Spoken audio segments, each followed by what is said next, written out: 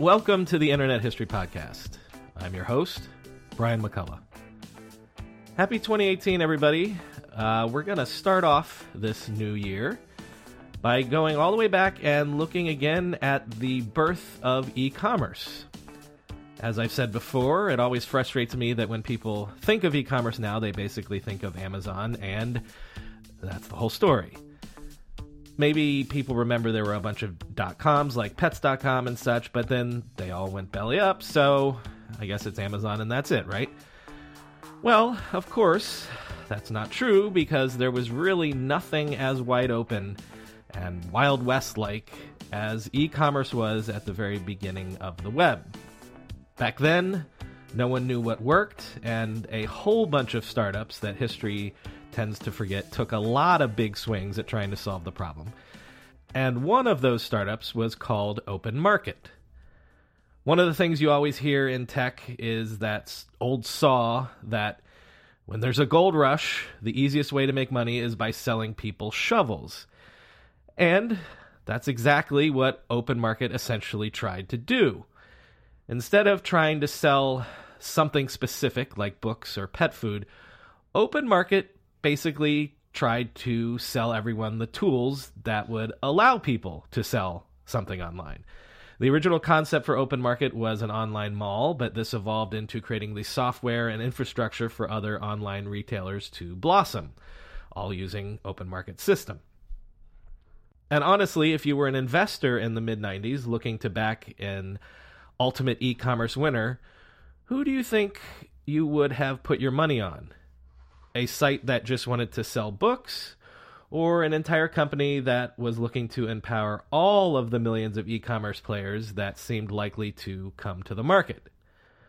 On the strength of this notion, as I mentioned in a minute, I'm pretty sure that Open Market was the second web company to IPO to a billion-dollar valuation, after Netscape, of course.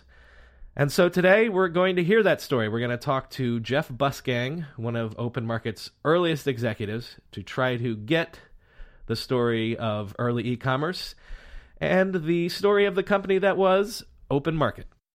Jeff Bussgang, thanks for coming on the Internet History Podcast. My pleasure. Well, I want to weave your career story into this interview, but could we start before we bring you into it? Recount for us how Open Market got started.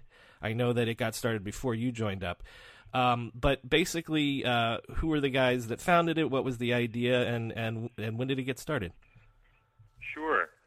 The company was started in 1994 by an MIT professor named David Gifford. David had invented many of the original IP, intellectual property, around secure internet commerce, what we know today, and I'm sure we'll come back to that.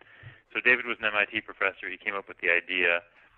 He reached out to a number of venture capitalists, and one of them, a firm named Greylock, connected him to a local entrepreneur who was a business executive named Shekhar Ghosh. Shekhar was a former HBS, Harvard Business School graduate, BCG alumni, had just come off a successful startup of his own and was looking for his next thing. And the Greylock folks put the two of them together, and in 1994 they started the company. And the original vision was very broad. It was to create an open marketplace, open market, out of the internet, and to allow for the infrastructure required to make the internet a secure business environment. So, again, I want to underline, this is what, like February of 94, early 94 at least, so this is before, a full year before the Netscape IPO, this is before Amazon even launches or anything like that. So is it a case of, as the internet as the web itself starts to become mainstream, is it, well, what are we going to do with this? Let's see if we can sell stuff online. Is it just kind of groping around in the dark at first? There was definitely a lot of groping around in the dark. I joined after the Series A. The company was about 30 people at the time, and I remember that out of the 30 people, we were 25 or so engineers working on a dozen products. I mean, there was a really broad range of things. It was the land grab of the early internet days. So we had a browser product, we had a web server product, we had a secure web server product, we had a shopping cart product, We had an e-commerce platform. It was a very dramatically intensive experimentation era. Well, you mentioned also that maybe the original idea was to just be an online shopping mall, and I'm always sort of, speaking of groping around in the dark to see what works, the idea that a lot of early web things were bringing these metaphors from the real world into a virtual world. So was that the original idea? Let's just set up some sort of framework where people can do business, and then we'll take a cut, that sort of thing? That's right. One of the original visions was an online shopping mall where we would go to banks and telecoms companies, and back then there was no wireless carriers, so the telecom companies were extremely powerful and just coming off of their monopolies, and the banks were extremely powerful, and each of them had all the merchant relationships, and so the thinking was, let's build an online marketplace, an online mall. We'll sell it to banks and service providers like telecoms, and then all the merchants will subscribe to those services. They'll build online storefronts, and then they'll pay us a cut of the action. And I read that there was also, at least early on, an idea that consumers would also maybe pay a membership fee for online shopping and things like that too? We experimented with a lot of different ideas and business models, but yes, one of them was that. And since you mentioned it, Netscape was not a prevalent browser at that time. Microsoft hadn't yet come up with its browser, and so we thought because you needed a browser to interact with the server, and so maybe we should provide the browser software, and there would be some fee that we could pay consumers to enable the secure transactions. Because to do secure transactions, you needed an SSL connection between the server and the browser using the various protocols that were just becoming available at the time. And that piece of software we thought could be also an opportunity to make some money off consumers. Well, let's talk about, you mentioned SSL. Let's talk about, again, these being very early days. I remember that there was like just this whole competing systems, like Visa and Microsoft, I think, had one approach at some point, and then like MasterCard had a separate one, and then there was like a Netscape and IBM combination and things like that. So very early days, was it also sort of navigating what sort of system would become the prominent one? Yes. It was an era of standardization. Mm-hmm. It was so new that there were a lot of competing standards, and there were all these consortiums floating around. The media companies created consortiums, the newspapers, the banks created consortiums, the telecoms companies created consortiums. Everybody was running around trying to define the plumbing. It reminds a lot of what's happening now in the blockchain, which is a whole nother conversation we could have. But Sure. If you think about a lot of the efforts that are going on right now in smart contracts and Ethereum and forks and debating what's the right protocol and what's the right transaction speed and what's the right way to handle errors, these are all things that had to be figured out in the early internet era of the mid-90s, and at Open Market we were right in the middle of all of that and trying to find a way to make money off of it by selling commercial software. Well, one thing regular listeners will know, I've said several times on this show that people think things like, obviously the blockchain is new, but one of the first ideas that people had when the web came around was this idea of digital currency. So also in this environment in 94, I remember Cybercash, first virtual. So there was like literally, if the first idea on the web was to publish and the second was to sell, the third was probably this idea of enabling commerce in a more frictionless way, in a more efficient way. That's right. DigiCash was founded in 1989.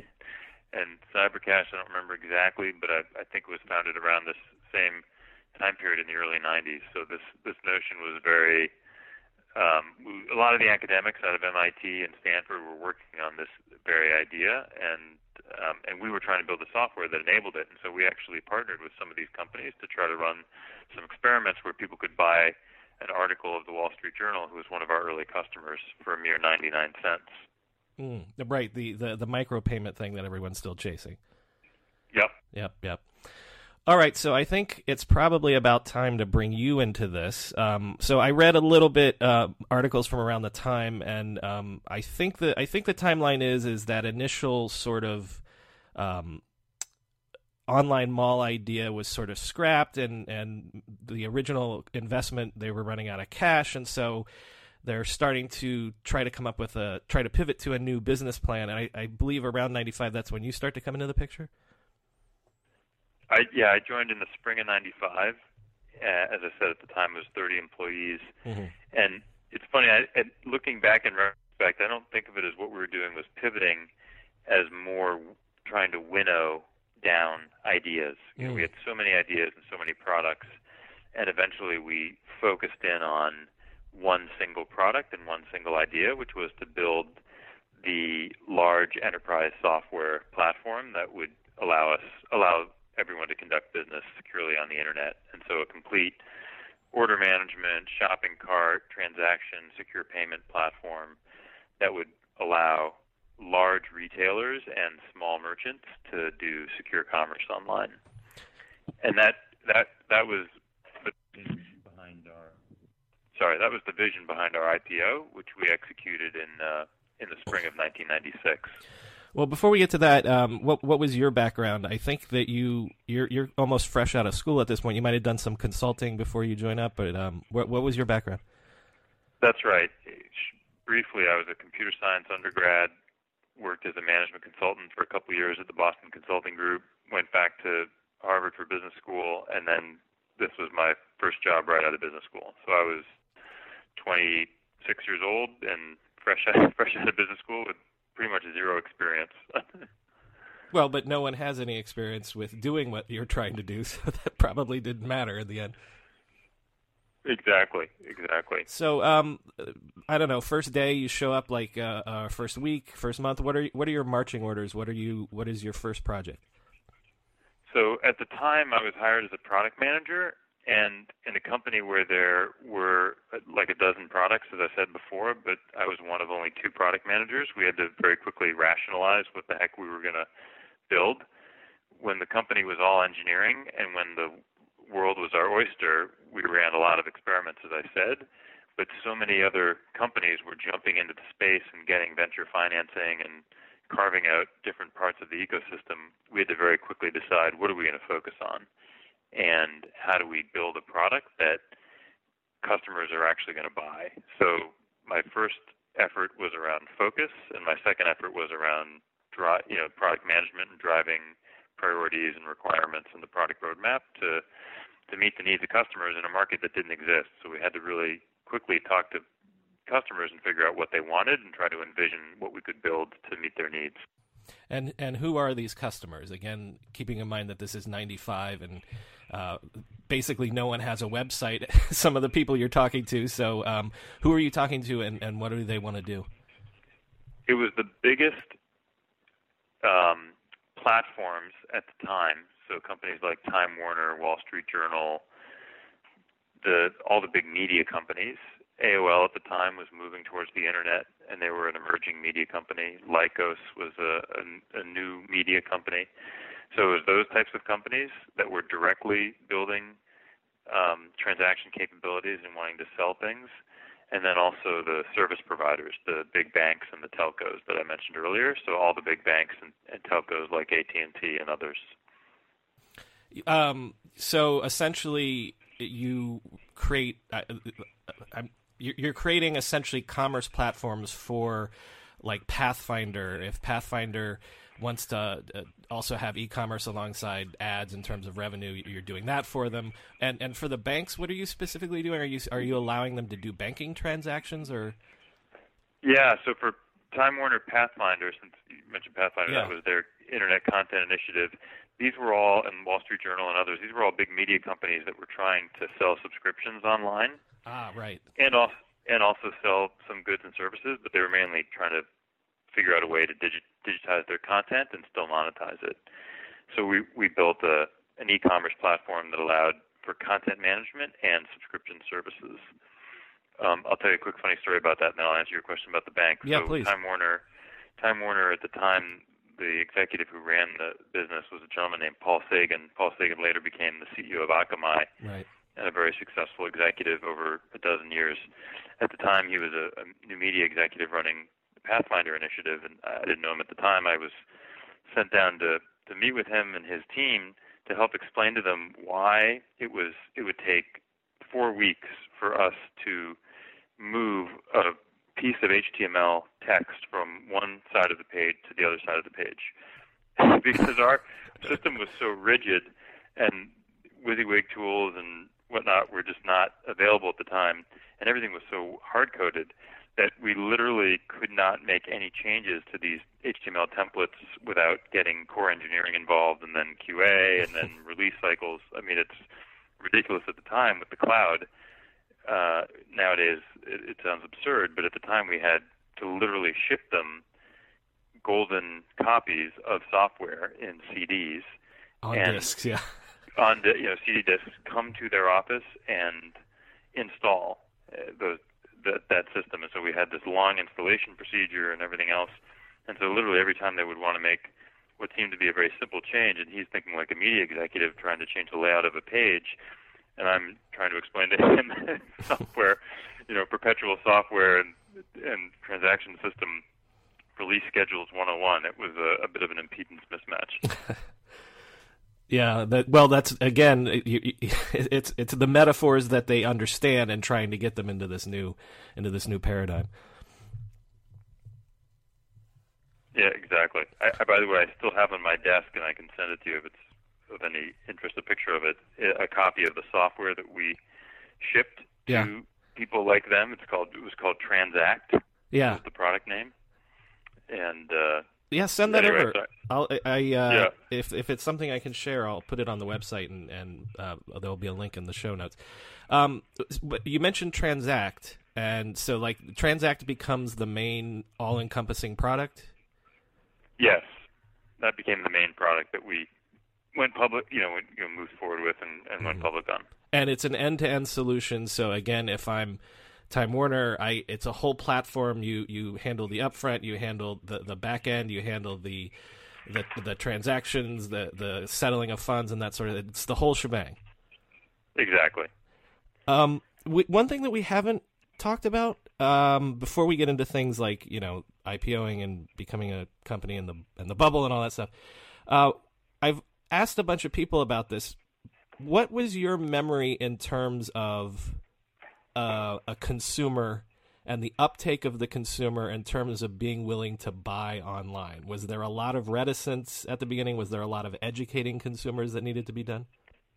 Yeah, huge amount of reticence, a lot of conversation about will consumers ever type in their credit cards online? Mm-hmm. And is it possible that could be a secure process that consumers would trust? And many people thought it would never be. Mm-hmm. And it took a while for consumers to feel comfortable doing that. Yeah, I saw a quote where someone, one of your executives, was bemoaning the fact that consumer sales on the web weren't materializing as quickly as you had hoped for. Do you have any sort of memory of that? Was there a period of time, maybe like 98, 99, when all of a sudden, okay, we've got traction here in terms of people feeling confident buying online?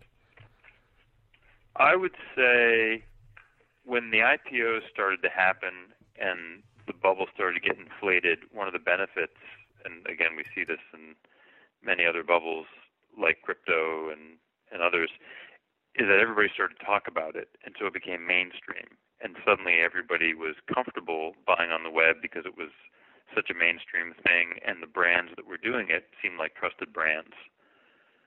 So if AT&T allows you to buy stuff on the web, or if Citibank is allowing you to buy stuff on the web, it must be okay. And then in just a few short years, eBay comes along and people are willing to buy and sell from strangers. So it takes a while, but right. once you hit that upward slope, it's maybe rapid. Yeah. So exactly. Your Gary Eichhorn is brought in to be the CEO, right? Yeah, Gary was a well-regarded executive coming out of HP. At the time, HP was viewed to be one of the best managed companies in the world. And at the time, Gary was a CEO successor candidate and a rising up-and-comer in his early 40s, and it was a huge coup when we were able to hire him to help lead the company going forward. I remember one of our investors, I think the Greylock board member said, declared to his partners, we've found our Jim Barksdale, who was famously the CEO of Netscape that they pulled out of FedEx maybe 6 months or 12 months earlier and helped Netscape go public. And so we were thrilled to get Gary on board, and Gary walked into this company, which he thought he was walking into a company that was going to go public in 6-9 months and on a rocket ship and a well-managed professional company, and he realized it was complete chaos, a complete mess, and it was much rawer material than he realized and appreciated, and he had a lot of heavy lifting to do to get us organized to get ready to go public. So, one of the things that people remember historically is this notion of companies being able to go public, 6 months after being formed or something like that. You guys you're really early, way before what I would even consider the bubble. It's your IPO is May of '96. What do you remember in terms of that? In terms of what Wall Street was looking for? What by May of '96? Because this is like the second wave when like Yahoo and Excite and people like that are going public. What was required to go public? Did you have to show sales growth, or was it all just about like the potential of the market, that sort of thing? So just to give you a perspective, we had, when we filed the S1 in early 1996, we completed our 1995 financials. We had $1.8 million of revenue, and none of it was product revenue. Most of it was professional services revenue because we hadn't yet fully shipped the product. Transact 1.0 was not shipping until May of 1996. In fact, I remember Gary cornering me and asking me, when will you ship this product? Because we can't go public unless we have a shipping product, and if you're going to be delayed, then we're going to delay the IPO. So it was very high stakes, high pressure. But to answer your question, it was very much about vision and big market vision and quality of team. The thing that really, I think, inspired our public market investors was that we had this amazing senior management team. I remember Gary flashing a slide up, one of his first or second slides in the IPO roadshow was the number of years of experience that each of the senior executives had. At the time, he recruited a terrific management team, and he would have a standard joke in the IPO roadshow presentation where he said, this is not the ages of our executive team. These are their years of experience.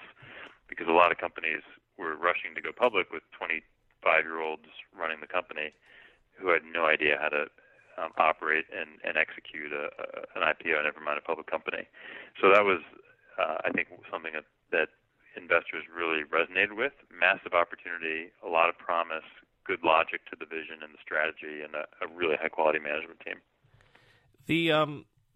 Your IPO is May of '96, like I said, and I think you have a market cap of $1.2 billion on that first day, which actually I think I'm going to have to go back and look at some numbers here, but you might be the first .com company after Netscape to IPO over $1 billion. So that allows you what? Essentially, like you said, you're still building out the product, but does that, or do you do like other people do an IPO, and that allows you to start acquiring companies? Like, what does the IPO do for you in '96? We raised $76 million in the IPO. So, as you point out, it was a pretty good-sized IPO at that time. Even in today's numbers, it's a reasonable-sized IPO 20 years later. And it allowed us to have a ton of capital to build the team out more fully, to raise, we ended up hiring something on the order of 300, 400 people, and were able to achieve market leadership globally. We very quickly went global. So we hired a lot of salespeople. We built out an international team in Europe and in Asia because the internet was going global very quickly, and companies were looking for service providers all over the world. And it allowed us to declare market leadership such that if you were a company if you were a business considering getting onto the web, you heard about Open Market because we were the first out in front, and Netscape was positioned as the consumer company, and we were positioned as the business company. Well, but Netscape's also trying to pivot, there's that word again, to serving corporations and actually producing server software and things like that. So are you competing with them as well? Yes, for that part of their business. On the browser side, they were competing with Microsoft. Right. When Microsoft jumped into Internet Explorer, and on the server side, we were competing with them. And our pitch to companies was that we were the best focused business partner because that's all we cared about was the enterprise customer. And so we sort of had the market all to ourselves for a few years. We were the market share leading company in e-commerce for, I think it was 96, 97, 98, or maybe it was 95, 96, 97, something like that, for 3 or 4 years. And then we lost it, which is a whole other story. But anyway, for a few years we had a pretty open playing field, and our revenue went from $1.8 million to $22.5 million to over $60 million in just those 2 years, which is pretty extraordinary for an enterprise software company. A SaaS company would never see that growth, but we were able to achieve that growth because we were a perpetual license company, which was the model back then. So you could 10x a company in revenue as an enterprise software company. Well, why do you lose that ownership of the market? Is it because by 98, 99, I feel like there was a plethora of people doing similar things. Like even Yahoo has Yahoo stores and things like that. Is that sort of the thing? Like it just becomes a really crowded marketplace? It just got really crowded. The capital markets were wide open, so anybody could raise money at very cheap prices, and everybody saw the same opportunity we saw. And so all sorts of companies popped up: Vignette, Broadvision, Intershop. You mentioned Yahoo. There were just a ton of companies. These are names that people may not remember anymore, but these were sort of the big competitors of that era. And then the big companies like IBM and Microsoft also got into the business. So it got very, very crowded by the late 90s. So tell me, we're going to kind of yada yada the last part of this here, but so through the .com period and into the .com busting, what is the story of Open Market and ultimately what happened to it? So we did a number of acquisitions. As you point out, when you have a currency, you can now acquire companies. We had a good performance in the fundamentals of the business, and I like to say grew into our valuation. We had a peak valuation of $2.5 billion in early 2000, revenue of about $100 million. Crowded market, but still good leadership, good position. And then the .com bubble burst, as you point out, and the customer base disappeared. All of our customers, many of our customers were new companies that were building storefronts, and the Amazons of the world that survived. For every one of them, there were 99 companies that were .coms that wanted to build the Amazon of X retail category, and then a bunch of retailers who put all their plans on hold. Once the market crashed, e-commerce suddenly became nice to have, no longer must have, and they pushed it all off. And so our revenue completely collapsed. I left the company just before all that happened in January of 2000, so I didn't see the downturn, the dramatic downturn of mid-late 2000 and 2001, but the company eventually stock plummeted, revenue plummeted, and the company eventually was acquired by a consolidating software company for, I can't remember the exact number. You may have it in front of you, something like $50 million. Right. I actually don't have the exact number, but so the bottom line is all those .com e-commerce plays, the Pets.coms of the world, you guys do well for several years there, basically helping them do their thing, and then suddenly overnight they're gone, and basically that's the entire business. Exactly. Is it so? Like you said, you left, but thinking of how commerce on the web works now and worked by the time things came back in the Web 2.0 era, was it a case of eventually providing commerce tools was a commodity? Like by the time Web 2.0 comes along, there's so many things that you can just off the shelf use to build a business. Was that what happened to commerce? That by the time the web comes back, you don't need a company like Open Market to create a commerce company? No, in fact, from the ashes of Open Market and other companies like it, Mm-hmm. we've seen Shopify explode and is now a $9 billion Right. company. We've seen Demandware explode, founded by the former head of InnerShop, which was a competitor of ours, and that became a $2 or $3 billion company before it was acquired by Salesforce. So Magento has exploded as a platform that eBay eventually acquired and then spun out. And so there's been a ton of next generation, really interesting and valuable e-commerce platforms. Open Market, you're still on the East Coast, and Open Market was an East Coast company. I just curious, in terms of the .com era, what can you tell me about being an East Coast company instead of being out in Silicon Valley? Was it a hindrance? Did you feel like you had a different culture than the West Coast? During the mid-'90s, it was not obvious that Silicon Valley was going to be 10x Boston the way it is today. And at the time, I don't know, it probably wasn't 50-50, but it was maybe 55-45, 60-40. It was pretty close. And we certainly used that to the hilt in talking about, the kind of company we were and comparing ourselves to Netscape, and they were the flashy consumer company and we're the serious business company, and we were the grown-ups, and a lot of the companies out on the West Coast were run by kids.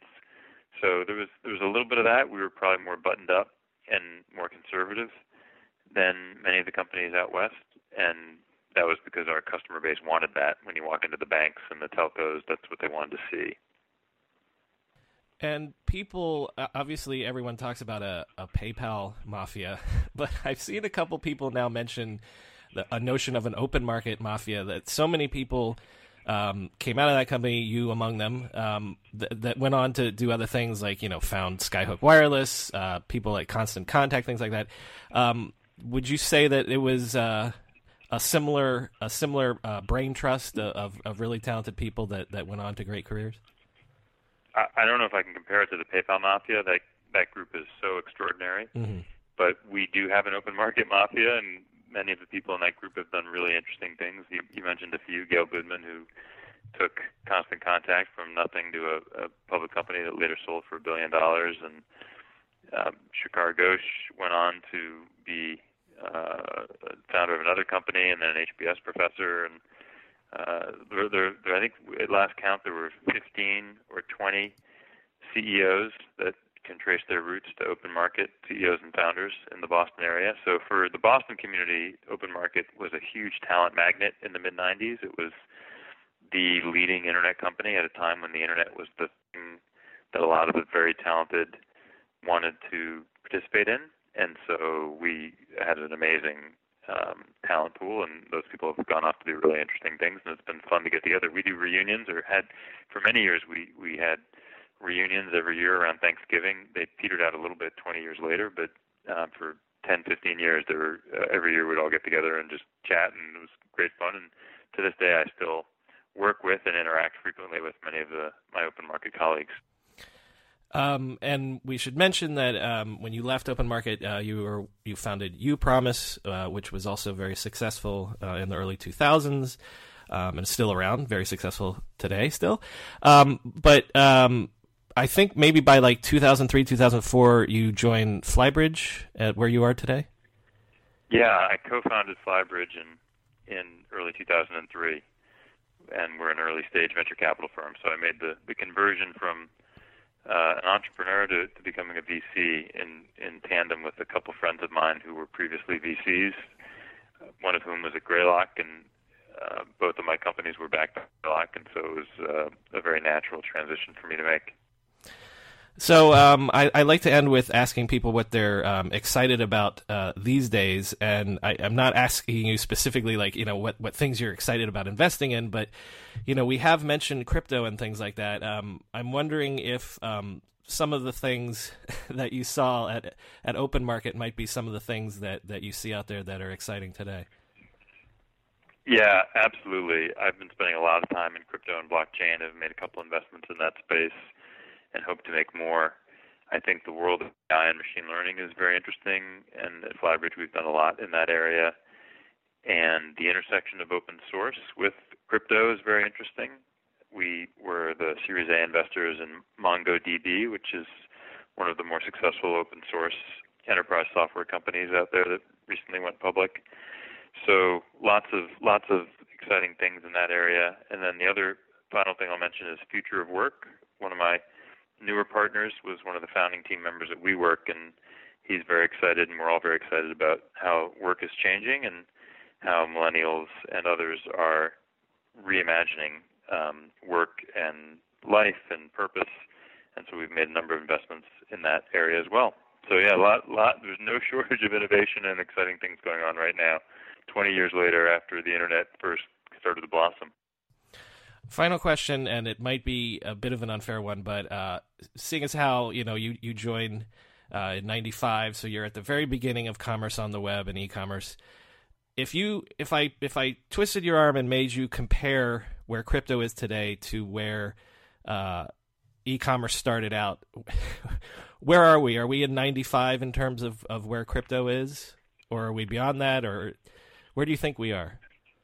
Yeah, I would say it feels like 1995, maybe 1996. It still feels incredibly early, incredibly experimental, super promising, a lot of excitement, but crazy, crazy early still. I mean, just the fundamental infrastructure and plumbing has so much friction around it. If you and I were to get excited about one particular cryptocurrency or project, for example, we have no way of investing in that project unless we jump through a tremendous amount of hoops and expose our capital in a very insecure way in some foreign entity that we have no control over. And has no regulatory framework surrounding it. So, the institutional players haven't even stepped in. So it's very, very early still. Well, maybe the theme then is feeling around in the dark still to find out what works, like we talked about at the beginning. That's right. Jeff Bussgang, thanks for coming on the show, remembering that, and bringing open market out of the memory hole of history as a real pioneer in commerce. Thank you. Yeah, no, it's super fun. One side note we didn't mention, but a historical note. We had these original patents I mentioned at the beginning, and Amazon eventually paid us $40 million for licenses and rights to those patents. So whatever MIT professor David Gifford did in 1993 and 1994 ended up being pretty fundamental to the world of e-commerce. Wow, I have never heard that story. Interesting. Yeah. Amazon felt so vulnerable because the patents were so fundamental to what they do that they would then seem like a lot of money, and now seems like a pittance to license them. Well, thanks for that, and thanks again for talking to us, Jeff. Pleasure. If this is the first time you're listening to this podcast, please subscribe to us on your podcast app of choice. There's plenty more great internet history where that came from. And if you're a longtime listener, then you know what to do to help us out. Rate and review us on iTunes. Because iTunes gives credit to reviews and ratings, and the more great reviews we get, the more people will discover us. As always, there's more info on our website, www.internethistorypodcast.com. The show's Twitter handle is @NetHistoryPod, and my personal Twitter is @BrianMCC. Thanks for listening.